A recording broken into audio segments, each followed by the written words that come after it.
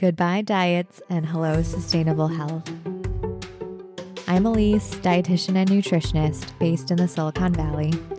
I believe that we all deserve an effortless relationship with food without obsession. I know you two are both in the area in Silicon Valley. So how did you guys meet and where are you guys these days?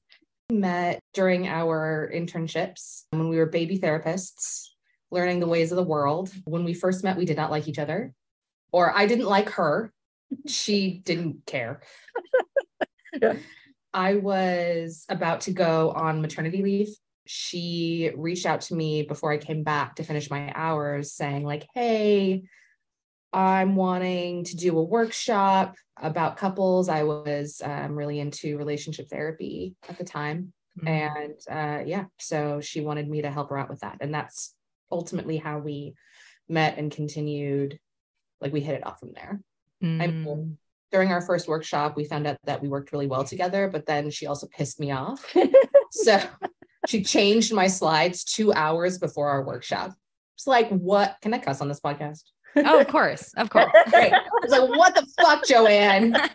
I'm a people pleaser, so I was like trying to be very direct without being too mean. Anyway, but yeah, I mean, we found out that we worked really well together, but then I don't know, there's like an alchemy. We're big on alchemy. And so we kind of just discovered that us working together is much, much more than just the sum of our respective selves. So, yeah. Speaking of that alchemy, I remember when I was online, Joanne's website, All of Me popped up first. And I was like, oh, I love that she's doing self-esteem work and she's touching on brain spotting and Enneagrams and EMDR. And then the thing that popped up next was your website, Melinda. And I was like, oh, this is also such a lovely framework. Like you also focus on more EMDR and self-esteem. So I could even sense the alchemy just from like a third person perusing the websites. So I'm so curious, how did you two kind of stumble into the world of therapy and decide to do this and make this kind of your world? Speaking about myself, like I am an Enneagram 2. I've used the Enneagram to grow a lot. And what that just means is that I'm a helper. I'm a helper personality. It's not altruistic, right? It's because, I find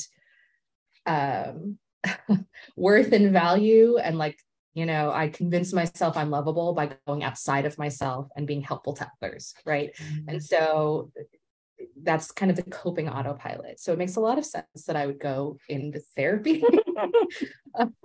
I was the advice giver in college. I mean, probably the annoying advice. I always think I know better, right? Like there's a lot of things that kind of went into my choosing this particular profession. However, as I've done a lot of growth work, I think the thing that makes me really excited about therapy and why I've continued on in the field is more because something that my personality type doesn't do is kind of learn to understand like who we are inside and our values inside and like kind of the architecture of our internals, what our needs are and like who we are if nobody's watching. And I think that in doing that work, I'm so loving doing that work with others and like watching them fall in love with themselves. And so that's what keeps me here in this work. But I mean, I'm not going to lie and say like, I was so great when I first started in therapy. I was so healed. I'm like, I think a lot of us join this field, especially when we're younger, because of our respective autopilots.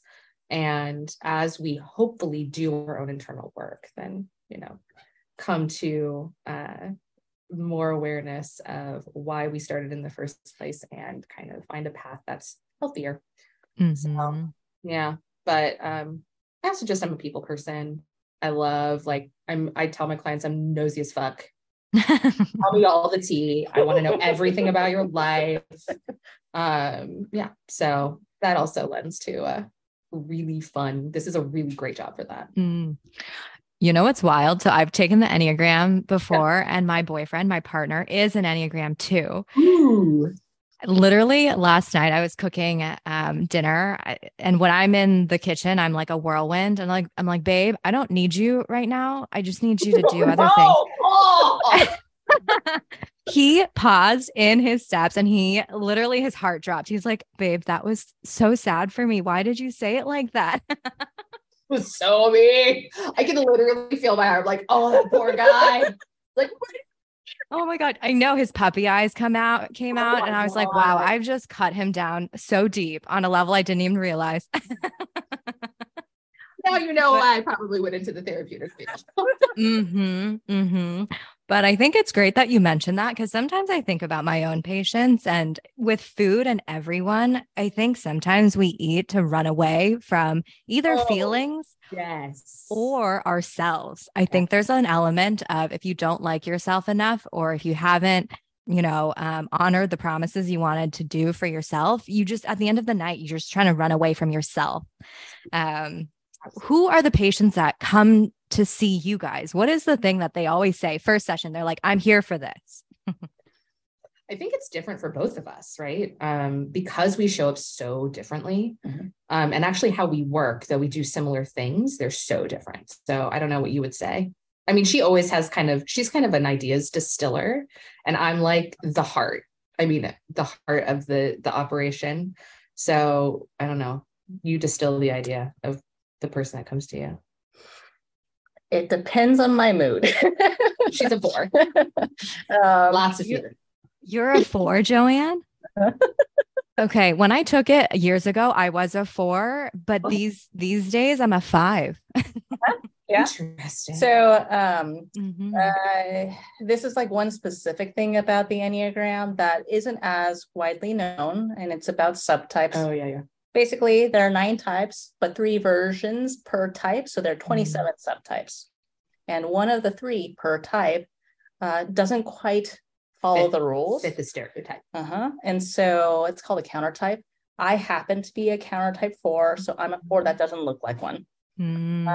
But kind of going back to what your question earlier, like what brought me into this field, it's a typical self-pres 4 thing to deal or not deal with their own suffering by help aligning with other people in their suffering. So it's like a way to avoid dealing with my own struggles, my own pain, etc., by distracting myself with other people's stuff. So yeah, in terms of like a typical trait for 4s is that they like spontaneity and diversity, and they don't like doing monotonous things. And so the kinds of people who tend to reach out to me vary from like those who are very conscientious, responsible, empathic people who take on other people's stuff so much that they get burnt out or resentful, or both. That's mostly what shows up on my current homepage. But sometimes they find me through other avenues because they finally want to, launch their business, but they're having so much imposter syndrome, perfectionism, and all that kind of stuff. There's some people who reach out specifically because of the Enneagram, because there are tons of Enneagram coaches, not a lot of Enneagram therapists. And so yeah, the Enneagram has been super helpful in helping people feel known and seen for their experiences, because 20 people in a room can have anxiety for all kinds of different reasons. And so instead of just like tossing whatever like approach or modality at them, like when they feel seen, that really expedites their healing process. Yeah. I agree. And I think in terms of the people that show up into my space, it's, very similar themes, right? They're clients who are people who are so focused on other people and kind of other, taking care of other people, caretakers, helpers, etc., that they're starting to have a crisis of self. Like they're understanding like other people are going to let them down. They're growing more and more resentful, burned out, like she talked about, and they need a place to land. And so that is a client that I tend to see. But I think the clients that I tend to see also I think they're kind of craving like a soft place to land. Mm. So I tend to give my clients like a lot of welcoming and comfort and care. I'm kind of like the therapist BFF, right? Like I want them to feel really seen and heard, but I'm going to challenge you to like look internal and ask yourself why the perfectionism is coming up. Like, why are you eating and drinking at the end of the night? Like, what are you trying to run away from? Like, you know, how can we claim all the parts of ourselves, even the parts that we don't think are that attractive?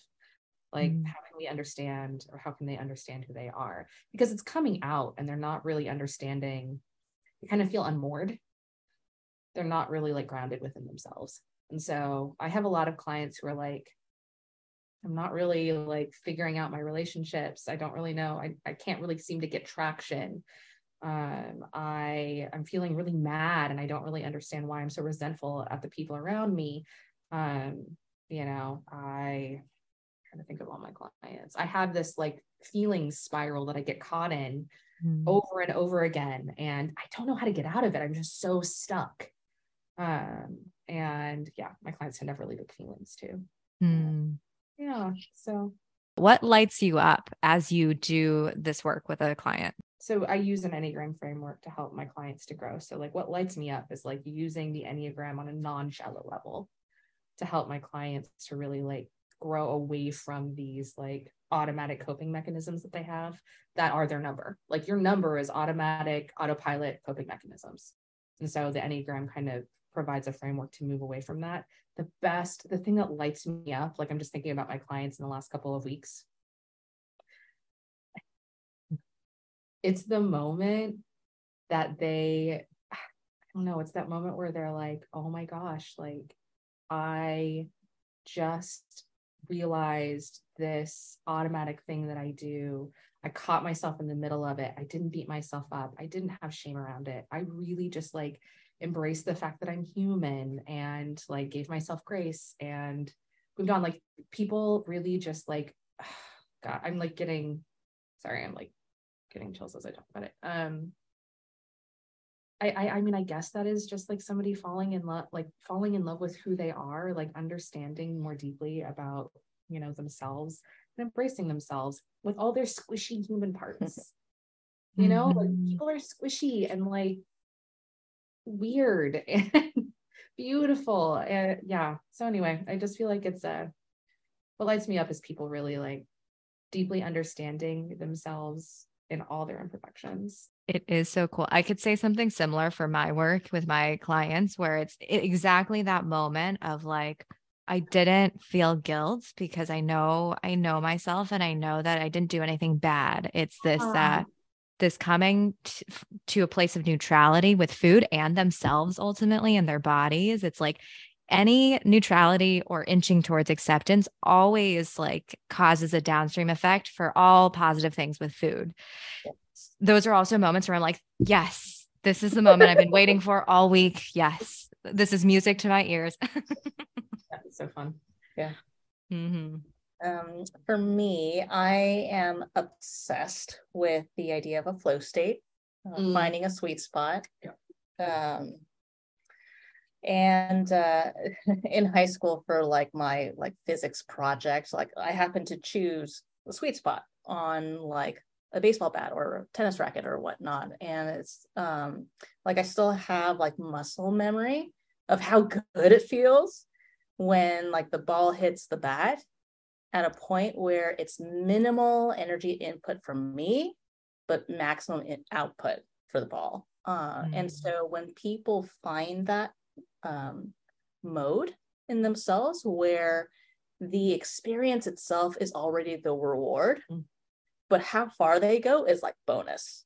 And so like when I think like in that sense, like the Enneagram, like our autopilots are kind of where there's so much friction and there's so much energy that's lost, so many opportunities missed, like because of all this reactivity and chafing and, you know, drama and all that stuff. And so like it really wears people down for one. But then the opposite of that is like when they can find their stride in finding healing for themselves and feeling free to make decisions according to what fits in the moment instead of according to what they're used to. That freedom is like, oh, it's delicious. So like that's one part. And another part is like, I mean, type 4 is like known for being an individualist, but I really love seeing people in their own element, and being able to like fully show for who they are. And so like if let's say there's like a grassy field and there's like all this green blades of grass except for one, it's like that one like sticks out like a sore thumb. But if all the blades in the grass field are different colors, then everyone is themselves, but they can also belong. And so helping people find that is my jam. I will say when I first found out about the Enneagram, it was helpful because it helped me understand what motivated people and what people were afraid of. Those were the two things that stood out to me. Absolutely. So when it comes to, I think maybe on a personal level or maybe even beyond, when people don't know what motivates them and what they're afraid of, how does that affect someone versus once they do realize? And so like when a person finds out or reads a description of their actual type, it's like, oh my gosh, like I'm found out. So there's this like feeling mortified. But also validating and seeing at the same time. It's like, oh, like someone can finally put words to all the stuff that I kind of sense what's going on internally. I hate that like someone else knows about it too. But because that's the starting point, it's like, okay, now I don't feel like I have to stay trapped in this forever. Well, and I think the thing is, right, like our teachers say this, Beatrice Chestnut and Arana Pius, there are Enneagram kind of gurus, teachers, and really helped us to know the Enneagram and the way that we practice it. Anything that's like unconscious runs you, right? It's in control. And so if you don't know your fear, and the other thing you mentioned, the fear and the motivation. If you're not aware of those and how they show up, I mean, they're just running you from the background. It's not like they go away. So really, like, I love the Enneagram because it points those things out to us, but also kind of sheds a lot of light on the things that you're doing that you're not aware of, or the ways that you focus your attention that you had no idea about. Because again, it runs you from behind. It's like that engine that keeps you going. That's one of the things that keeps you in these patterns and these ways of being that feel so like sticky and like bad. I'm so curious for you too. Before this awareness, when you guys were kind of just living life, right? What were some of the behaviors, like the subconscious behaviors that weren't serving you, that trapped you maybe? So you know how she mentioned that like we like disliked each other in the beginning, or that like I didn't like notice or it didn't bother me? That was my autopilot, because mine is to numb and shut down. And so I had no idea, being very internal and within myself, the actual impact that I was having on other people by like having a very like my RBF game is so strong. So like I was so inside myself, disconnected from the outside world, not having any idea, not even registering that other people are actually there, and then like scaring people. Yeah. For me, I would find myself in, relationships that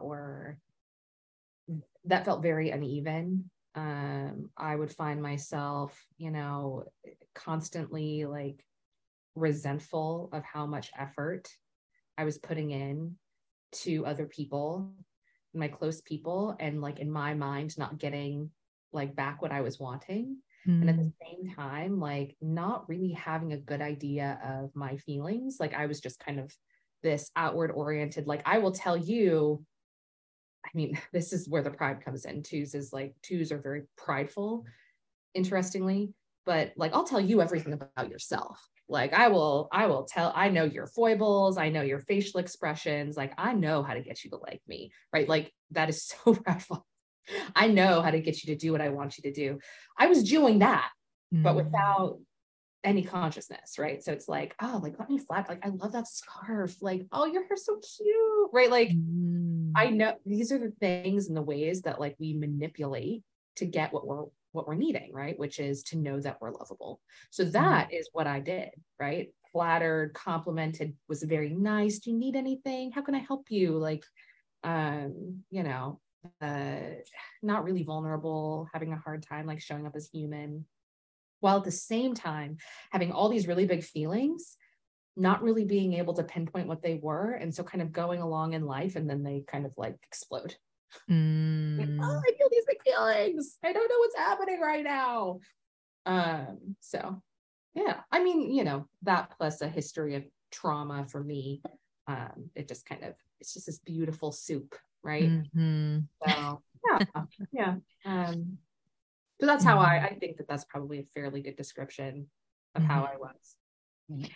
It's interesting for you. It was a point of explosion. For Joanne, did you have that moment or was it like a slow simmer? So for me, the type 4 is like all about suffering and death and dying. And it's like 4s suffer way too much, like a lot more than they really need to. They actually all the types create their own suffering, but 4s do it by like using suffering as like a security blanket. And so it's like taking pride in being the one to like endure things or whatnot, like not wanting to be vulnerable or to ask for help because it's as if like it confirms that I'm like not enough or like whatever. I call my 4 clients masochists. Yep. And once I found out, because my narrative in life was like, of course these like bad things would happen to me because it's like I deserve it. It's just, you know, what I attract or whatever. And then I found out that like that's what my autopilot does. Is that like I'm so like zoned in on like the bad things in life or what's lacking in me and like totally missing that like there's actually still a lot of good in life too. But that's in my blind spot. Like I didn't realize it. And so it took a lot of inner reconstruction to realize, oh yeah, shit happens to me. And also it happens to other people. Like I'm not like singled out by the universe. So like, yeah, I can acknowledge that I did experience hardships, but it's not because of me. It's just because I'm a finite, limited human being living in a broken world. Like it makes it impersonal. And I think that really freed me up instead of it being my identity.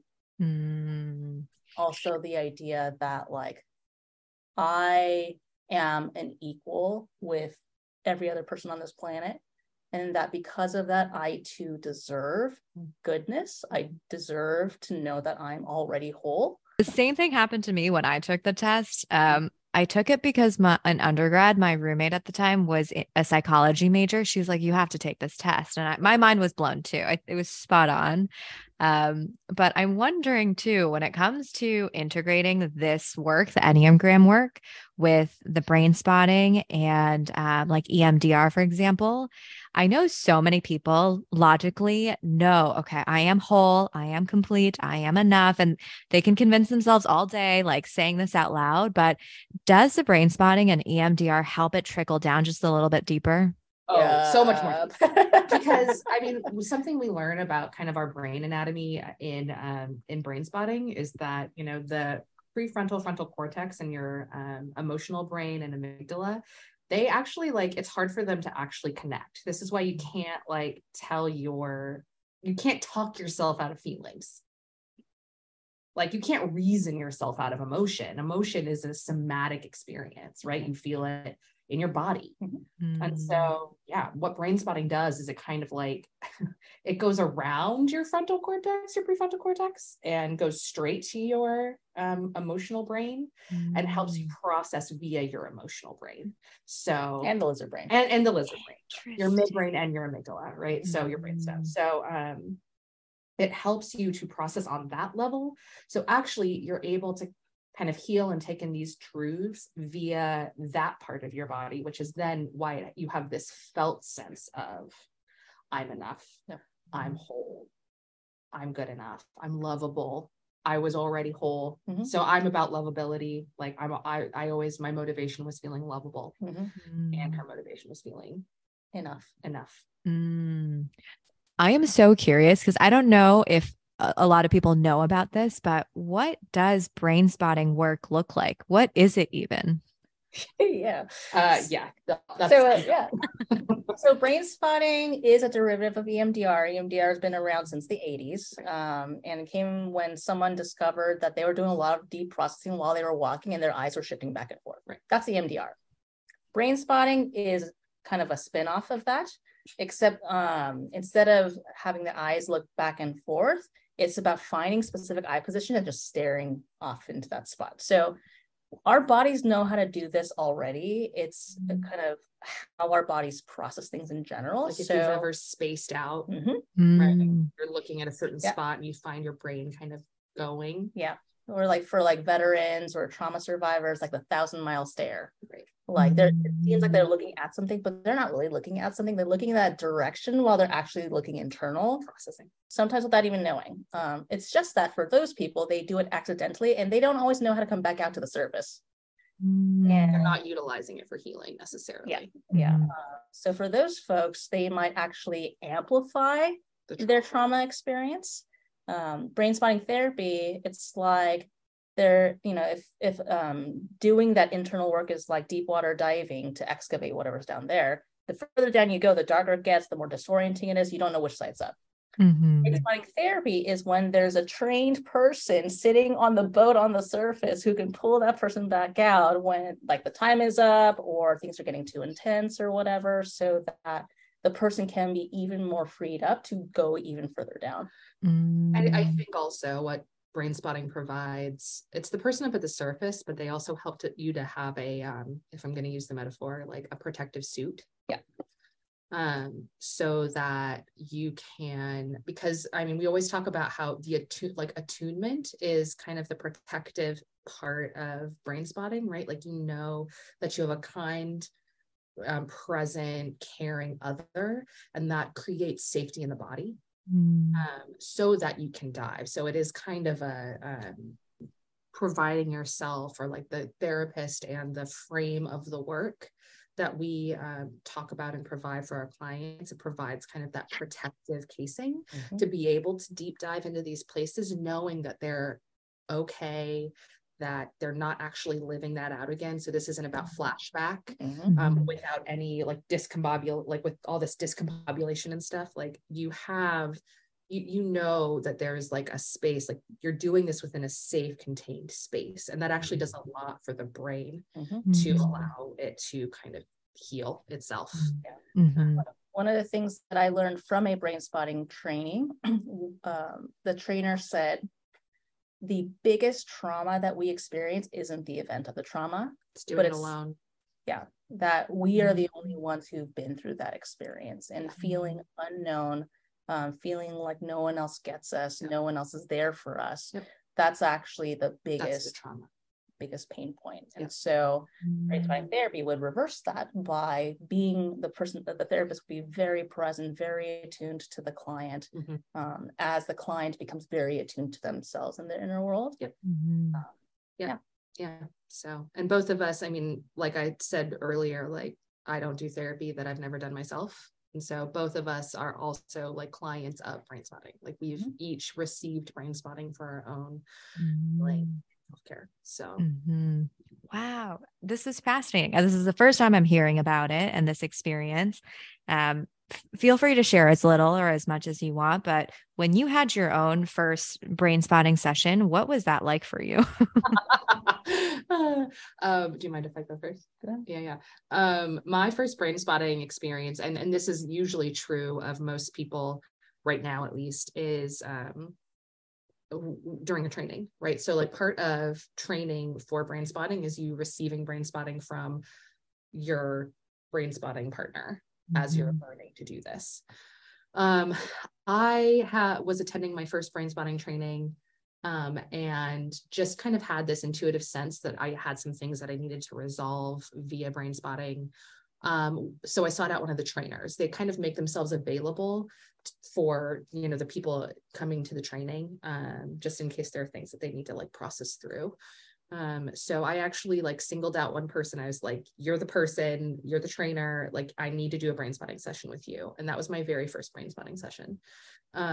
It was intense.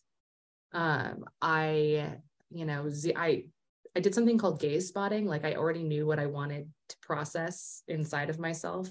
So my eyes, what happens in gaze spotting is your eyes kind of fall on the spot that, like intuitively, like that's what you need to process.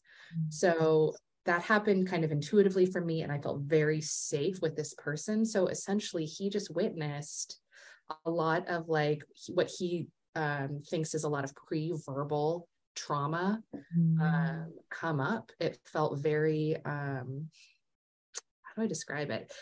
Everybody's brain spotting experience can be different, and everybody, even experience to experience for the same person, can be different.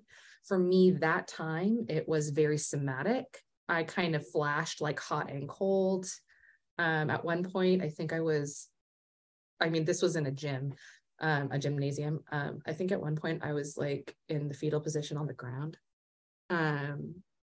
Yeah, it's because it's a somatic healing experience, right? So, and I was kind of going through a lot of, for me, I kind of go through a lot of flashes of images, memories, thoughts, kind of rapid succession as my brain is processing all of this stuff. And then I'm feeling the feelings that come kind of in waves.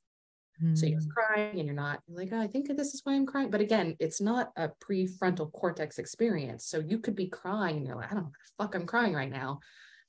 But I'm flashing these things as I'm looking in this direction. So, I mean, that is what it felt like from the inside. By the end of it, I felt very solid, very... It's hard to talk about. It's really hard to talk about. Like, it's very intuitive. It's super intuitive. I think it's almost like I was Swiss cheese, and there were parts of me that were kind of not Swiss, not holes anymore. Yeah, being filled in.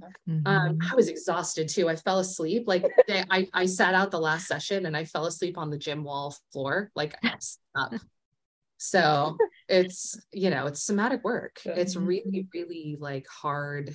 It can be really, really hard work, but it was so healing. And to have him, like, I would say, is this okay? Is this okay that you're here? Like, are you, like, is this boring? He's like, you do whatever you need to do. I'm right here. And even just having somebody do that while you're processing such trauma is so healing. So, yeah. Wow. It's crazy to hear that this was like, it's not a substance that you're taking. You're just kind of going within. And but it can feel like you're on but it can also be like, I've had a client fall asleep brain spotting. Oh yeah. And that's normal too. Yeah. And so it's just like, they're it's so varied in its experience. It's like the body intuitively knows what it needs to heal. Yeah. But because it's like you're going into the deep lizard brain, and then the thinking brain turns off. And so like when we set up brain spotting sessions, I often recommend that people clear out the rest of the day. They're not going to be able to work. They're not going to be able to do anything super detail oriented. Nope. I would say, like, don't even try to drive immediately after a brain spotting session, because you're going to feel like you're drunk. Fascinating. Oh my gosh, that is so interesting. Because I mean, we all live in the Silicon Valley, so a lot of our patients are just living up here all day long. Yeah. Like literally today, this morning, I had a man who was an engineer, and I was just thinking, you're doing this thing with your diet and it doesn't seem like it's giving you much joy. And he's like, I don't think like that. I just go off of logic. I don't really need to think about my feelings, and just pushing through, never really like understanding or even giving space to feel feelings. That's when we run into trouble at one point. So for sure. Yeah. Yes. I have a feeling my audience too will think, I just feeling feelings is so uncomfortable that to escape that, we'll do anything. We'll eat, we Oh, will distract, we will do anything. yes. And I mean, to be honest, like we catch ourselves doing that too. Yeah. Like that is something we do as well. I mean, but I do think, if we're kind of talking about like neutrality, like no shame, like just understanding too, like with the awareness comes like, oh, I'm doing that thing again. Yeah. Okay. Mm. Right. Like that's neutrality, right? Like it's an awareness and noticing and then being able to redirect yourself. Like the more we can do that, the better. Yeah. Mhm. I kind of So- think about intense emotions like being on a roller coaster, Yeah. but some people are like, I don't want to do this. I don't want to be on the roller coaster. So they get off halfway. And where are they going to go? Oh my God. There. And so like the experience of having the courage to actually feel the feeling, it's not going to take as long as they think it will. Mm. They think it's going to take hours and hours and days and weeks, Or they're just never going to get out of it. or that they're going to They're be just going stuck to be there. trapped. But in Mm. actuality, like a roller coaster, at most it takes like 2 minutes. 2 minutes is a pretty long roller coaster. And so it's like knowing that it's also with brain spotting, it can feel like being on a roller coaster. You don't know where it's going. Mhm. But if you have the courage to actually get back on and allow the process to do what it needs to do, then you'll actually get back to a safe territory. And so it's like our emotions, like they move on once they fulfill their mission. They have, Mm. but they're not going away unless you receive the message. Yeah. But it's like they all have a purpose, they all have function. It's just like a lot of people don't even know that emotions have functions. At best, a lot of people think that emotions are like pests that you kind of try to swat away and keep at bay. So I kind of talk about it like there's an imagery that I use around feelings and emotions that I would probably use with this client of yours. If you've ever read Harry Potter, in the very beginning of Harry Potter, you have like the owl that like the mail, you get this mail like you're admitted to Hogwarts, and they never let Harry read the mail, so like 2 come back, and then 4, and then 8, and then it just exponentially rises as you keep denying the message. That's emotion. And so it's like, unless you open the message and receive the information and act accordingly, you're just gonna like, yes, like, yeah, you can go to like the island in the storm in the middle of that's what the Dursleys do, right? Like they go out in the middle of the ocean. Yeah, you can do that. It works for a while, they're but gonna find you. they're gonna fucking find you. And you're gonna be like, from, right? Like, And you might as well receive the message. Yeah, because them coming back, that's what a trigger is. Yeah. It comes back exponentially bigger than it could have. So read the message if you can, learn what that it's getting delivered in the first place. Some people don't even know that. Ride the roller coaster. Totally. I think we try so hard to push through in life of like, I will just think positively, I will push through, but it always ends up catching up to you. Thinking positively when the thing is not positive, it's just gaslighting. That's just gaslighting. It's such bullshit. I think that's a toxic positivity. Yeah. But I think, it's one of those things we're talking about this, and it's in some parts really vague, but in some parts it's really tactical, the tools that you give people. And I think for anyone who's feeling stuck, and I'm going to give my own example right now because it might be helpful. It's whenever I try to make content, whether it's creating a podcast episode or anything like that and putting myself out there, the thing that keeps me stuck is like, I'm not that interesting. I'm not that good of a person. Someone's better than me at this. Like, I don't even like myself that much. Why would anyone else want to see this? That's the thing that's keeping me stuck. And I've seen this over and over again. And for anyone who has the same issue, and I'm sure there's a lot of people, it will come out in different ways, whether it's with your career or with food or with body. And I think this is the work that you guys do. It helps kind of unwind and untangle some of that. So I'm so glad I got to learn this modality because it seems so, so helpful. Awesome. We love it. Yeah. So I would say that, Enneagram plus brain spotting, and the Enneagram might be like, if you go to a massage therapist, right? And then they ask you like, is there any pain points in your body? Any place that I should kind of be more gentle with? They're scanning your body, looking for painful knots that have built up over overuse that puts the whole body out of alignment. That's our autopilot. That's where we get stuck because we overdo a certain set of patterns. Brain spotting will be massaging out those knots so that we can gain access to our full body and be whole and balanced again. So yeah, can't get enough of it. That's great. It's amazing. Can't get enough of massages and fall asleep. Run to our massage therapist, Natalie. Yeah.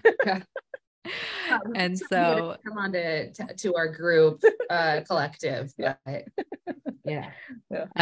Well, if anyone who's listening wants to learn more about this work and what you guys do, where can they find you? And yeah, what would working with you guys look like? So Havenly Counseling Collective is our business name in Los Gatos on near 85 and 17. And yeah, in terms of what would it be like for people to work with us, we're a collective of all kinds of healing professionals. Currently, we mostly have therapists, but everyone is different. They're their own person and they have their own business. And so what we share in common is that we really value doing our own personal work so that our bullshit doesn't spill over into our client sessions. But the feel, our vibe, our brand, our office space are all the same in that we want to create a home where people can land among community. Right. So Havenly is kind of like that trusted friend who always gives like the badass referrals to the things you need. So Havenly is that for clients. So, should somebody want to get the care and community that they're looking for, which is in such short supply in Silicon Valley. Oh my God. And I firmly believe we heal in community. That would be their entry point. So Havenly is kind of the community that we're building that allows people to be seen and grow. And then Havenly then connects you with some, I personally truly believe, quality therapists that can help you further that journey. So Joanne and I both have our own respective businesses under Havenly, and then we have a couple of other clinicians here too, and they are badass. So that's how they would connect with us, and they get to choose. Like every person has their own ideal therapist and what they need. So hopefully, Havenly is one of the ways that they can get what they're needing.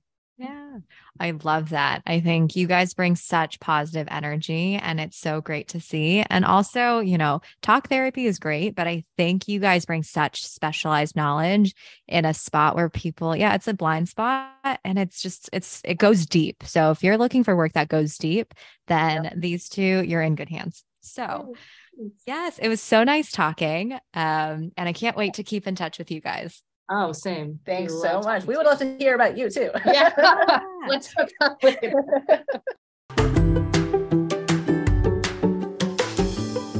Thank you for joining me on this episode of the Craving Food Freedom podcast. If you like what you hear, I hope you'll subscribe to the show on Apple Podcasts and please leave a review. I love hearing from you. Until next time, I will be right here rooting for you always on your ongoing journey towards food freedom.